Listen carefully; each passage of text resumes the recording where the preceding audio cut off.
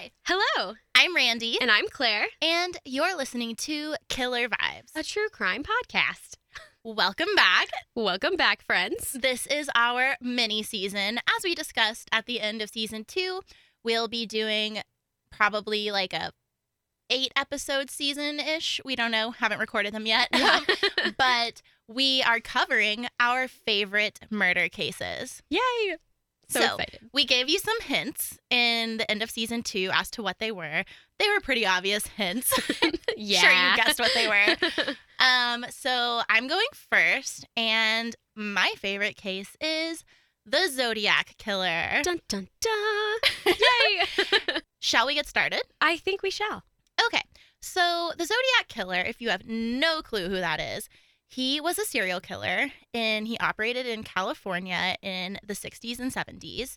And his real victim count is unknown, though he's claimed to kill more than 30 people. But as you'll learn, the Zodiac Killer, he's a bit of a narcissist. What a guy. And I think that he probably did not kill more than 30 people. I think he's just saying that because he just says a lot of random crap that, like you're just like, what the heck? Yeah, he says it in the most random ways, too. Yeah, he's a weirdo for sure. Yes, and we'll definitely get into that, and I'm super excited to hear all about it all over again. Yes. So we know for sure that authorities have connected him to 5 murders and 2 attempted murders, but they're open to the idea as well that there could be more. So if you know anything about the Zodiac, I'm going to assume you know the Robert Graysmith story. So Robert Graysmith was a cartoonist at the San Francisco Chronicle, which will come up in our story, and he famously wrote the book just called Zodiac. And David Fincher, one of my favorite directors, he directed Seven. Mm-hmm. If you love that movie, film. which you Great should film. if you like true crime, directed the movie based on Robert Graysmith's account. And that story really pinpoints one suspect a lot. And to be honest, kind of what they include or what they choose to include from the Zodiac story is in an effort to support their theory that this specific suspect, who we'll talk about later, is the Zodiac Killer. So there's more to the story that I feel like gets left out a lot. So as I'm telling this and you're like, what? I've never heard that. It's probably because you've never heard of it, because people don't tell this side of the story a whole lot. So I'm going to tell you everything, including possible Zodiac connections and confirmed Zodiac connections. So I'll try to make sure I distinguish which ones are real for sure. But Yay! I'm so excited because I have only read Robert Graysmith's Zodiac, books. yeah. So I've only read that first one, and I know that there are multiple books. I've seen the movie, but I'm excited to learn about all the other shit. Right. That's gonna And happen. the movie's great. That's probably in my top 5 favorite films. My boyfriend is in it. Mark Ruffalo. I was going to say, Caitlin's in that movie. No, my other boyfriend. Oh, right. Mark Ruffalo. I Yeah. forgot. Mark Ruffalo, if you didn't know, you're in a relationship with Randy Maddox. It's very here serious. in Fort Collins, Colorado. Yes. And he plays a detective, and I'm all about it. Okay, so our story begins in Santa Barbara, California on June 4th, 1963. Also, everything's in California, so just assume. Literally everything. So it was senior ditch day at Lompoc High School, and students Robert Domingos and Linda Edwards were skipping class, as you do on that day when you're a senior. Absolutely. And they had decided to spend their day spending time at the beach. So the 2 students were engaged to be married. So, Oh, my God. Well, it's the early 60s. I know, but it's still shocking. I mean, not for the early 60s, but so they were having like a cute romantic day, probably had a picnic, Mm-hmm. probably danced to some romantic music on the beach. Adorable, cute little to-be married couple. Yes, I'm You know. picturing like Summer Loving from Grease, that Mhm. scene. That's what I'm picturing. Absolutely. So that's on a Tuesday. On Wednesday, their parents start to worry because they had not returned home yet. So Robert's dad goes to the beach and starts looking around for them. And he's walking along the beach, not finding anything, when he notices a super old, gross shack. Oh, God. And do you want to guess what's inside? The dead bodies of his child and his child's fiance. Yes. You're so Ding, smart. ding, ding. Do I get a prize? No. Okay. You get a warm fuzzy in your heart. Oh, thank you. So Warm fuzzy about dead kids. Great. So Robert was shot 11 times and Linda was shot 9 times. Both were shot with a .22 caliber gun that was loaded with Winchester Western Super X ammunition, which is important. I'm not just telling you that detail for no reason. Okay. So the investigation determined that the two were shot on the beach and that the killer had subsequently carried them to that shack where he attempted to start a fire, but couldn't start a fire. So he just left them there, which I'm like, how hard is it to start a fire? Yeah, So we're not working with a very sophisticated killer. Clearly not. So detectives, there's more than one, worked the case for a while with no leads. And it wasn't until 1972 that the possible Zodiac connection was announced by the Santa Barbara County Sheriff's Department. So the Zodiac never identified Robert and Linda specifically, but on multiple occasions, like I said, he alluded to a larger victim count than the one specified by detectives. So essentially, even though he never wrote about them in his letters, it's not a huge stretch to say that they were his first victims. And many point to this as the very first Zodiac anything. Right. And this is I had never heard of these killings before. Right. I'd never heard of them because they always go with the first Lover's Lane thing. So right. And that's interesting. Yeah. And a lot of people point to this because the similarities in the ammunition, that same exact ammunition and a .22 caliber gun were used multiple other times by the Zodiac. And just the fact that he's being all creepy and killing 2 random kids. That's his thing, as you'll see. So it's up for debate, but most people agree this is probably the first Zodiac killing. Right. Makes sense. So the Zodiac chills for a while. And he's just chilling. And then he picks back up 3 years later on October 30th of 1966. Ooh. Yes. Day before Halloween. Day before Halloween. And Randy's birthday. It is. Yes. Day before Halloween and Randy's birthday. So this is a possible connection. This is not confirmed. But he does later say that he did this. So it's pretty much the Zodiac. But this is not counting towards one of the killings that the authorities say was the Zodiac. Okay, so 18-year-old Sherry Josephine Bates was a student at Riverside City College in Riverside, California. She had gone to the library to study and left a note for her dad that said, "Dad went to the RCC library." So as was the case with Robert and Linda, Sherry never came home and her dad starts worrying. So he goes looking for her and gets authorities involved. So they're all where's Sherry? Her Volkswagen Beetle was found abandoned in the library parking lot, and all of her personal items were not in there. So she clearly hadn't been abducted right out of her car because all of her personal effects weren't in there. Okay. Right. And so they're looking around the library, canvassing the area, when they find her body stabbed to death a few blocks over in between 2 houses with all of her items on her. She wasn't sexually assaulted. So it was evident that her killer just wanted to kill her. Right. Didn't take anything. Didn't assault her. Yeah, the whole motive was to kill her. Right. That's so horrible. And there was nothing about the scene that identified any suspects except for that there was a men's Timex watch left at the scene. So neat. About a month later. Sorry. No, you're good. About a month later, the local police department and newspaper each received the same exact typed letter titled "The Confession." Ooh. The letters read, "Miss Bates was stupid." Goodness. Yeah. "She went to the slaughter like a lamb. I am not sick. I am insane." Okay. And they were like, yeah, clearly. Yeah, Don't need to convince us. I think you're maybe a mixture of both, sick and insane. So, Oh, slam to the. I know, pretty gross. Sounds exactly like something the Zodiac would write. Yes, absolutely. Very narcissistic, very him-focused, And weird. and like calling someone stupid and a lamb, and like making everybody less than him. Yeah. Gross. A little Satanist-y. That's his thing. So yeah, and this is also something that is not in the book. This letter. No. Yeah, like I said, if you know the Zodiac story from the movie or from that book, you're going to learn a lot that you didn't know. Like me. I'm so excited.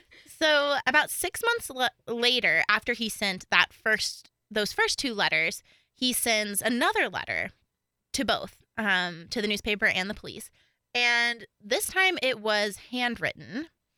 And the letters were they were pretty much identical, other than the fact that they were handwritten. And they read, "Bates had to die. There will be more." And he signed the letter Z. Ugh. Yeah. I just don't like it when, they almost like give you evidence in the fact that they write down, in their own hand this letter. They send it to the police, and they're still not really a distinctive, like, suspect in this case that, like, we know has killed everyone. Yeah. So it's such a bummer to see literal evidence being delivered to the police and to the newspapers, and nothing really comes of it. So yeah, and that's like a product of the time that they didn't have the forensic stuff we do today, which we'll get to the limited forensic evidence that there is. But man, the time when all these serial killers were operating sucked. Like, that sucks that every serial killer was like, I want to do it in California in the 70s. Yeah, right? I mean, you got Zodiac, Ted Bundy, Manson. It's just a lot of stuff happening. It's a lot. All at once. And I'm sure they were all overwhelmed with these serial killers. After murdering Sherry, the Zodiac flies under the radar for like a few years again until he picks back up on December 20th of 1968. And once this crime occurs, he's in like full serial killer mode. He like does not chill anymore. So zero chill from the Zodiac. Zero. And things start moving really quickly after this one. So we are now in Benicia, California, and 17-year-old David Faraday and 16-year-old Betty Lou Jensen are sitting in their car at a popular Lover's Lane on Lake Herman Road. This is not the popular Lover's Lane at the beginning of the Zodiac movie, just so you know. Different one. So their car is parked off the side of the road in a gravel parking lot. It's around 11 p.m., and they're in a secluded area. So it's essentially like pitch black outside, and if there was any light, it would be maybe from a street light, but it's like pretty minimal. So they're very secluded, like can't see anything. So they're in their car doing their business. I don't know what they were doing, but a man dressed in all black holding a flashlight approaches from behind their car. With a .22 caliber gun, the man shoots David Faraday once behind the left ear, and then Betty Lou like pieces out. She like gets out of the car and starts running when he shoots her 5 times in the back. So someone nearby heard the gunshots and called the police. So when they arrive, Betty Lou is pronounced dead on the scene because, duh, she was shot 5 times in the back. Right. But David is somehow still alive when police get there, despite being shot in the freaking head. I don't know. Whoa. Yeah, and they call for paramedics. So by the time the paramedics arrive, so has Detective Russ Butterbach, which I think is an awesome last name. Absolutely. With the Solano County Sheriff's Department. And they load David into the ambulance, and this detective jumps in as well because David was shot in the head, and they called an ambulance, but everyone pretty much knows he's not going to make it. So this detective is like, I've got to get in here. I've got to get anything I can out of this guy before he dies. And he's like asking questions, like trying to get anything. And David passes away in the ambulance on the way to the hospital. So that didn't work. So detectives are left to figure out what happened without any eyewitnesses, without any statements from the victims, with nothing. Oh my gosh. It's so frustrating. I know. So no one really knows what happened that night at Lake Herman Road, but most people speculate that the teenagers thought the man approaching their car was a police officer, which makes total sense. David, who was in the driver's seat, probably rolled down his window to greet the officer and then like saw that he had a gun and turned. Sorry, I just turned, but I realized I have to Literally talk just, into the like, microphone. And turned away. He turned. He's still turning. He's turning. As if they could see what's happening right now. I'm mostly talking to you, Claire, trying to paint you a picture. Okay, it's well painted. Thank I can you. see what's happening. Okay. He turns his head. Turns his head to the right towards passenger seat. And that's probably why his gunshot wound is in his left ear, like in the back of it. Gotcha. You know? Yeah, that makes sense. So that's how they're kind of building their theory. And then Betty Lou gets out of the car and's like, see you later, and Like, is running when he obviously kills her too. Mhm. Again, no one really knows who the Zodiac is yet. So they have not made this connection yet. Sure. So to them, this is just some random killing, cold case. Yeah. Now we're getting into the Zodiac movie and book. Yay! So if nothing has sound familiar yet, it now will. 7 months after the murders at Lake Herman Road, the Zodiac kills again, this time in Vallejo, California. The famous Vallejo. And it's on the 4th of July. So 22-year-old Darlene Ferrin and her friend Mike Mageau are sitting in her car in the parking lot of Blue Rock Springs Park, another popular lover's lane. And just like the setting in Benicia, they're in the middle of nowhere. It's dark. No one's there. So around midnight, a car pulls into the parking lot and then leaves, but then comes right back. Yeah, like tentatively, like, should I do it? Should I not? I know, it's super weird. And they even show this in the movie. You see, this is the opening scene of the movie Zodiac. And so a car pulls in, like stops, pulls out, and then like nothing happens for like a minute and then pulls right back in. Yeah. So that happens. And the car pulls into the parking spot right beside Darlene and Mike. And the driver gets out, points a flashlight into the car, and just starts shooting. At around 12:40, a man's voice calls the Vallejo Police Department from a payphone nearby, and it was the Zodiac. So this is his first time talking to anyone, making any verbal communication. Right. And aside from those letters in Riverside, this is his first communication. Right. So he says, I want to report a double murder. If you go 1 mile east on Columbus Parkway, you will find kids in a brown car. I also killed those kids last year. Goodbye. Well, what a fun phone call to receive. Right? Oh my gosh. So police rush to the scene and paramedics arrive shortly after. Unfortunately, Darlene was pronounced dead on arrival, but Mike survives. What is with all the men surviving? I That's know, so right? interesting. I don't know if that was intentional to kill Darlene more so than Mike in this case, but that's what happened. Mike survives and is like still alive. Like he's fine. Right. He's kicking it. Yeah. So Mike's alive and he actually plays a major role in the identification of one of the suspects later on. So that happens. It is after the murder of Darlene Ferrin and the attempted murder of Mike that the Zodiac starts communicating with major newspapers. On July 31st, 1969, he sends 3 letters, one to the Vallejo Times, one to the San Francisco Chronicle, and one to the San Francisco Examiner. This is where the Zodiac gets juicy. It is. All 3 letters basically say the same thing, which I will tell you in a second. But unlike his earlier letters in Riverside, in these, he includes a cipher. And this is his like famous thing he does. He sends 1/3 of the cipher to each newspaper. So together they make a complete thought. Like I said, all 3 letters are basically the same, but I'm only going to read you the San Francisco Chronicle. Sorry. No, you're Just, good. like, coughing all morning. I'm going to read you the San Francisco Chronicle letter just because the Chronicle is the most involved newspaper in this story.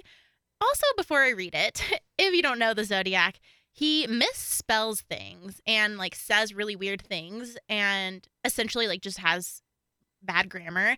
And that's actually a thing that other killers have done in the past. And it's kind of an area of research right now in psychology, I guess. I don't know what the specific field would be, but some killers like have this thing where they just spell everything wrong or reverse letters or like spell certain things incorrectly that are really easy to spell where they're spelling harder words correctly. It's this weird thing.